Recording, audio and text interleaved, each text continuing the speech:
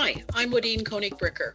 I'm an editor and author, a studier of life, a lover of cats in Egypt. And today on Curiosity Bites, we're going to be talking about Egyptology and icons and saints because of my new book, Dinner Party with the Saints. But we're also going to be talking about words and how words matter and about how your life is changed by the words you use. And we're going to touch upon current events and probably a few other things as well, like foods that might have been interesting in ancient times. Join us. Stay tuned. Welcome back. This episode is brought to you in part by the Awesome Music Project, bringing music, story, and mental health together. All proceeds from the Awesome Music Project campaign go to music and mental health research initiatives. You can find out more about this beautiful, awesome music project coffee table book in the usual places like Amazon and all the bookstores. The book features stories from some amazing folks like astronaut Chris Hadfield, but also from award-winning artists like Michael Bublé and Sarah McLachlan. You just simply go over to the Awesome Music Project, the AMP Foundation. You can find out about both at www.theawesomemusicproject.com. And now you can find out about getting the book, you can find out about being part of the foundation and supporting the mental health initiative. I want to welcome you back to this particular episode. We're in part 2 of our episode with Wadeen Koenig-Bricker. Wow, I always have a problem with that hyphenated name. She is our guest on this delicious episode. She is the author of somewhere around 13 books of her own and more than she could possibly remember of other people's. She is the editor. She's been an editor for national magazines. She's written hundreds of magazine and newspaper articles. On top of that, she's a highly respected Catholic historian as well as an Egyptologist. So we're going to dive into part 2 of this book, show, and your book is called Dinner with the Saints. So you've written a lot of books about Catholicism. You've written a lot of other books, and I just want to make sure that everybody understands that you're not exclusively a Catholic author. You've done all kinds of other books, including about people who, what was that movie where he wrote on the Polaroids? What was it called? It was, as people listening, they'll know exactly what the movie is, but he can't remember anything from one day to the next. Yes. You're talking about 31st Dates. And no, that's one movie, but there's another one where with Guy, the Australian guy, and he can't remember anything, so he writes everything, takes a Polaroid and writes on it. Yeah. And you wrote a book about somebody who's actually really experienced that. I helped someone write their book. Right. Henry Curdo it's called But I Know I Love You. And his wife lost her memory completely. It was completely wiped out. Her hippocampus was completely wiped out when she had their child. And so, yes, I've written that book about their life and all the struggles, helped write that book about all their life and all the struggles they've gone through. So, yeah. And other books, too, that are just... that are not basically around Catholicism. No. So we want people to understand that, you are a very, very accomplished author as well. But I want to jump into this book, Dinner with the Saints. So I guess we got to address the first thing, which is, all right, I'm a Muslim, I'm a Jew, I'm a Sikh, I'm a Hindu, I'm an atheist, I'm a something other than a Catholic. Why would I read a book about Dinner with the Saints? Who gives a poop? Valid question. Right. And certainly one that needs to be asked. And it was one that I asked before I wrote the book. Sure. And so there were a couple of things that were going on. I didn't have necessarily a overwhelming burning desire to make sure that this was limited just to Catholic saints. That wasn't part of my goal in life. But it was a trope. I needed to get people together in some reason. And then, I'm part of a Western culture and I'm part of a tradition, the background in Catholicism. So the logical place to put these people together would be in heaven. Mm. And it seemed more logical than any place else. And so I also then said, well, I'm going to choose people that for that trope are known to are said to be in heaven, so that I don't have to deal with an argument about people saying, well, why did you put so and so, and didn't want to have to deal with that whole thing. Okay. So that was part of the structuring of the book. But why would you care about saints? Well, first of all, the saints, whether you understand it or not, were influential people in their own time. Mm-hmm. We tend to think of them as just these holy individuals, but they actually were they had influence, um, often profound influence in their own time and in their own culture. So they are historical figures. They aren't just mythological characters. Right. They are real people. Now, some of them have tended to be, especially when they're religious nuns and people like this, or priests or whatever, that their sphere of influence was relatively limited. Mm-hmm. But nevertheless, if you remember somebody's name and somebody cares enough to want to promulgate your cause and talk about you 400, 500, 600 years after your death, Mm-hmm. you know that you have had an influence, a lasting influence. So these are, in a sense, ordinary people who've had lasting influences, Mm-hmm. which makes them, above and beyond their role in Catholicism, interesting. Right. Why would this person have be remembered 400 or 500 years later? That because most of us will fade into obscurity within a generation, Right. and yet we still have these people who may not have been world players in the sense of being on the world stage, but yet they still have this profound influence. The other part about this book is that there's 16 saints in it, and I tried to equally divide them between men and women. Mm-hmm. And I wanted to cover all the 2,000 years of Christian history, because they're going to be saints after all. And I wanted ethnic diversity. So we've got, people of color, we've got people, from as far as I could do so from all around the world, because I wanted to show that these people, saints, are simply ordinary people with with this laser focus. Mm-hmm. And their laser focus was on their spirituality. Right. Some people have laser focus on wealth or on fame or on whatever. But Sure. these people had their laser focus on spirituality, and they lived out their spirituality within the context of Catholicism. Right. But I am completely convinced that these people, had they not been Catholic, had they not, would have had that same laser focus on their spirituality in a different tradition, Right. because that's what they are. That's who they are, and that's what their whole focus and purpose in their being was, to intersect with that other world, with the divine. So So you it brought was, up a couple of pieces in there that I want to just sort of put a pause on for a moment because I think it's important. I think that traditionally speaking, particularly maybe for many Christians, but certainly for people who are not of that faith, I think there's a lot of conviction that, falsely, but a conviction that saints were white men. And, so that's why I'm glad you brought up, you wanted to bring people up from, who were saints around the world, and you've tried to do women and men. So just can you address that bias for a moment? Because I think that that's an important thing before we get into who your guests were at the dinner party.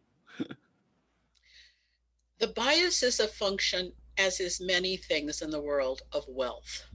Mm, Because the process of becoming a saint, at least in the last many centuries, is time consuming and expensive, because someone has to keep the cause going. Someone has to keep that name up and keep investigating, did this person have, what was their life like? And investigation, it takes time, energy, and money to keep this going. So who had time, energy, and money? Well, Men. monks and nuns and people in religious life, and they tended to be white men. I mean, that, so you've got clerics and cardinals and people. Well, they have the resources of the whole Catholic Church behind them, or between or their religious order, to keep that going. Now, if your grandmother was a wonderful saintly person, you know, your grandchildren, her grandchildren, are very unlikely to want to keep her name going to the point that they're going to dedicate their lives and their income and everything else to seeing that she's receives an honorific title in the Catholic Church. It still happens to a certain extent. The Native American Black Elk of Black Elk Speaks is on his way to sainthood because his grandchildren felt that that part of his story was so undertold that they have kept his cause alive. And he is in the process, he was a Catholic, and he is in the process of becoming named a saint.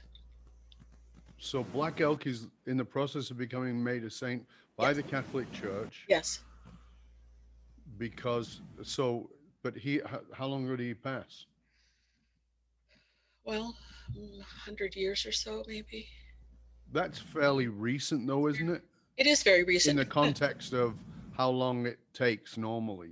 I mean, I guess the first question here is, because the qualification for saint, I believe, it's not the truth, not saying I might be way off, is 2 miracles proven and verified.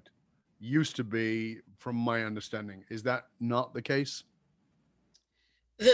Sainthood is a process. Right. It's not just those 2 miracles. It starts out,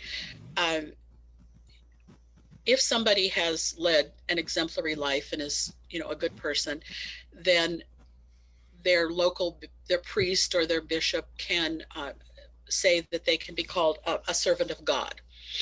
And that just simply means this was a good person. And we all recognize that. No miracles required for that, just a servant of God. Then the next step is, if nothing comes up to, you know, you didn't discover they had hidden bodies in the backyard or something, then they can become known as venerable. And that means that locally, like the people in their church or something, could pay attention to them and honor them. Still, again, no miracles needed. Then the next step is called blessed. Okay. And blessed, somebody who's named blessed, has to have 1 miracle attributed to them in order to be named blessed. And a lot of saints get just there, they stay. I mean, they get to be blessed, and that's where they are. And it doesn't go any further forward because no one is actively seeking out other miracles or whatever is going on. They just remain blessed. If there's a second miracle that's attributed to them, that's verified, then they can be named a saint.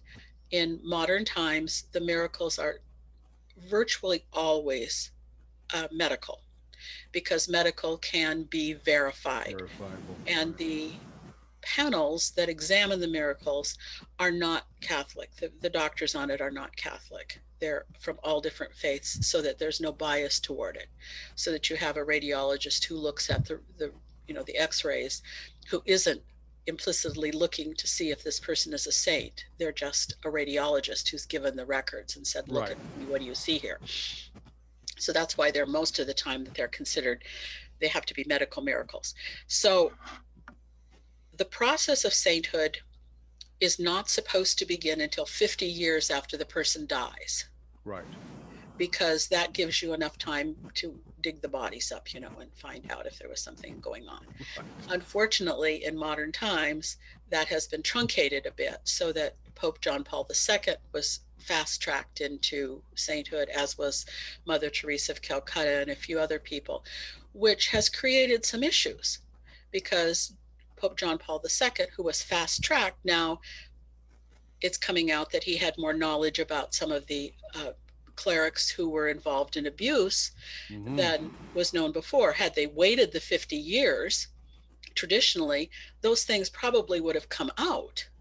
And so that's why the church had historically has said, we don't want to fast track people because you get too caught up in the emotion of it. So when you asked how long ago Black Elk died, he had to have died. I think it was Ogalessu. I don't know his history terribly well. Maybe very early 1900s. Mm, So he's had, well over 100 years right. um, to examine his life and his teachings and what he did. And he's a perfect example of somebody who the way the process is supposed to work. I mean, he was a historical figure. He was somebody that we know, and I can remember reading Black Elk Speaks when I was in college, because of Mm-hmm. his teachings, which had at the time I had no idea he was Catholic, and his Catholicism influenced him, but it didn't make him something other than he was, which was a product of his people and his time and his history and his culture and all of those kind of But things. again, that's what you've been saying all along, right? Is that, these are not isolated, these are not people who are isolated from their time. No, They are maybe they may live exemplarily what's the word? exemplarily. Thank you. Thank you. I'm glad you said it. But they're still a product of the time. I mean, Martin Luther King, as an example, is a product of his time. Did he live an extraordinary life in the context of um, civil rights? Absolutely. But he's a product of his time, as is Malcolm X at exactly the same time. The process was different, but they are products of their time. And it's so interesting the way we want to keep things separate.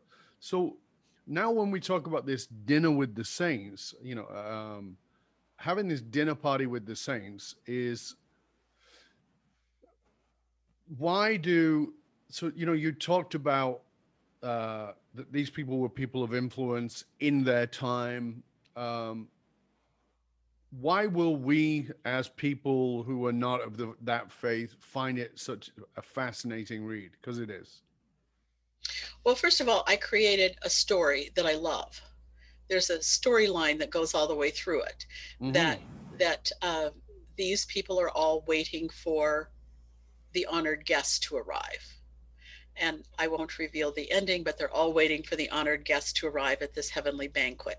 And so I'm hoping that it's just a fun read for people, that they enjoy the story and how the saints from these various times are interacting. So that I have two saints, Augustine and another saint, who are discussing the merits of football, American football and soccer football. And in the end of this conversation, they both realize that, well, they never played either game, so why are they talking about this? So it's just kind of a I hope a fun read, for people. Right. And it also contains kind of historical information about it. Um, what I hope people take away from this, my my main purpose in writing it was to, when people finish reading the book, I hope they come away with the idea that what's important is not so much doctrine or dogma or all of these things, but the fundamental question that we all have to be asked and we all have to ask ourselves is, did I love? Mm-hmm. And that's the fundamental question. And that's for me where it all comes together. You say, did I love? So I really really appreciate that, because I think that you and I have talked about this in the work that we've done together. Is what is the central message of the thing, whatever the thing is, and you and I have had these very philosophical conversations around this, because now we get to, okay, did I love? Everybody's gonna say yeah, but that's not what you're really asking. So tell us what you're really asking, because that's the theme. But it's always like, well, what's underneath that? What are you really asking? It's not the emotion of love. It's not, did I feel affection for someone in my life, or did I have warm, fuzzy feelings toward other people or animals or whatever it is you have warm, fuzzy feelings toward. But it's, was I willing to put in the effort and the sacrifice and the work to make myself the best possible person I could be, and then show that face to other people in the best possible way. So I believe that, and again, like you always say, it's what I believe. It's not necessarily the truth, it's just what Sure. I believe. But I believe that the only way that you truly love is to work on yourself and to make sure that you become the best and most authentic person you can be. And in doing so, then your interactions with other people will be coming from a place of authenticity, which is where love is rooted and grounded. And so only authentic people can really love. Everyone else can feel emotions, but emotions are fleeting. Yes. And love is hard, and love is Mhm. work. And love is not just showing up for other people, but showing up for yourself. And you and I've talked about how hard that is and how much work Of has to be course. done internally, and how it's an ongoing process and it never stops. Hmm. And that work that you have to do on yourself is where we ground love. So I guess Saint Melania was right. Be best. Well, maybe. But it's, I mean, it's about be your best. It's about, but being willing to be curious about yourself and examine yourself in order to come at the world and to come at how you interact with others from that place of willing to love beyond the limitations of what you perceive love to be, because we are all holding it in a limited context that's got very little to do with the truth. It's fascinating. And love is, I think someone said once that, love is a verb, not a noun, Yes. and that it's ever changing Mm-hmm. and it's evolving. And Deepening and evolving. Yeah. and to come back to the saints, I think that that's one thing that all of the saints realized and recognized, is that love is an evolutionary process in their lives, and that they kept always striving toward finding that core that pushed them toward deeper love. Now they did it within the context of Catholicism, Sure. and that's, I mean, if the book Dinner Party with the Saints really doesn't go into doctrine or dogma or piety or anything. That's not where we go. No. In fact, I have a section on each saints that I call Legend, Lore, and Miracles, where I basically say, if you want to believe these things about the saints, feel free, but they're probably not true. They're Right. probably legends, and feel free to believe them if you like, but Sure. they're not history, Right. and they're not historical. So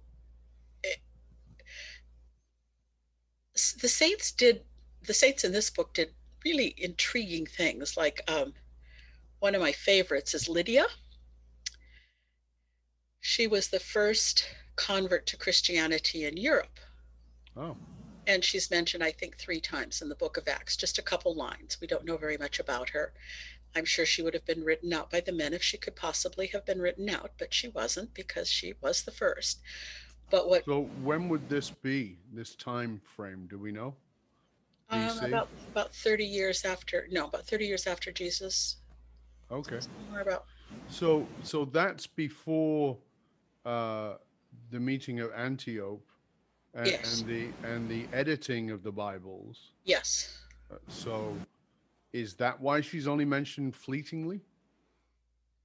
Do you think that she was maybe edited? Because we know that powerful women were edited and changed. There's very little mention of of the Jesus's mother Mary, in any other way than being a vessel. Right. Mary Magdalene is basically very badly misinterpreted by most people. Um, so Saint Lydia, if she's mentioned, is she only mentioned in passing because of that? I, I'm just asking your opinion. I would suspect so, because Right. Lydia was a seller of purple. Um, Purple is the dye that was used to color the garments of the emperor and the royalty of Rome. And it's made from these little mollusks, these little snail-like things, and it takes something like 10,000 of these poor little creatures to make a gram of dye, and a gram of dye would dye like the hem of a garment. And so, I think a gram of dye sold for something like $3,000 or $4,000 in modern terms. So Wow. Lydia was fabulously wealthy. I mean, she was a very, very wealthy woman. Hmm. And she has no husband mentioned, she has no father mentioned. She's simply her own, and it says it's her own household and her own business. She also is the only person recorded in scripture that I can find that ever won an argument with St. Paul. And so I think she was probably, they couldn't completely edit her out because she was the first convert, but they probably didn't really want to put a whole lot of emphasis on her. The way that it happened with Paul was that he had converted, she had converted to Catholic or Christianity. There was no Catholicism at the time, converted to Christianity, and invited Paul and Timothy to stay with her. And they demurred. They said, no, no, no, we're going to go on. And so she said, well, if you believe that my conversion and my baptism was valid, you'll stay with me. If you don't believe that my conversion and baptism were valid, why did you baptize me? Okie dokie. And so there's this little line that says that Timothy and Paul withdrew and came back and agreed. She prevailed upon us, is how the wording of the scripture says. Well, what are you going to do with a woman who is a multimillionaire entrepreneur? You can't, and the first Christian convert, you can't really completely wipe her away, but you just can kind of minimize her but she's one of the people that I just love. I mean, I just think that she's just fabulous, and what an amazing woman. I wish we knew more about her, because certainly she would have been a powerhouse in her time. Yeah, I wonder if there's the next book is Christian Saints and Entrepreneurs. There were a few. Right. There were a Yeah. few. There were a Yeah. few that were very successful entrepreneurs. But And again, this is part of the biases, right? We have these idea of saints being these white men in robes who are so poor, who living with the birds, can't live on a bowl of something a day and whip themselves every night at 10 o'clock. I mean, that's kind of the ongoing bias. And then you started talking about, I was going to say princess. I apologize. Saint Lydia, who is this fabulously wealthy single uh, entrepreneurial woman who is clearly very bright and very, goes toe to toe intellectually with, again, not just religious uh, people in high religious standing, but as you talked about, people of high influence and probably high intellect and very bright. She goes toe to toe with them. So again, I love this idea of this book is revealing these people as something more than those caricatures, really. well, and another one that I love, another one of my favorites in the book, that fits right into this caricature that we have, is Martin de Porres. He was from Lima, Peru. His father was a Spanish nobleman, and his mother was half black and half indigenous Peruvian.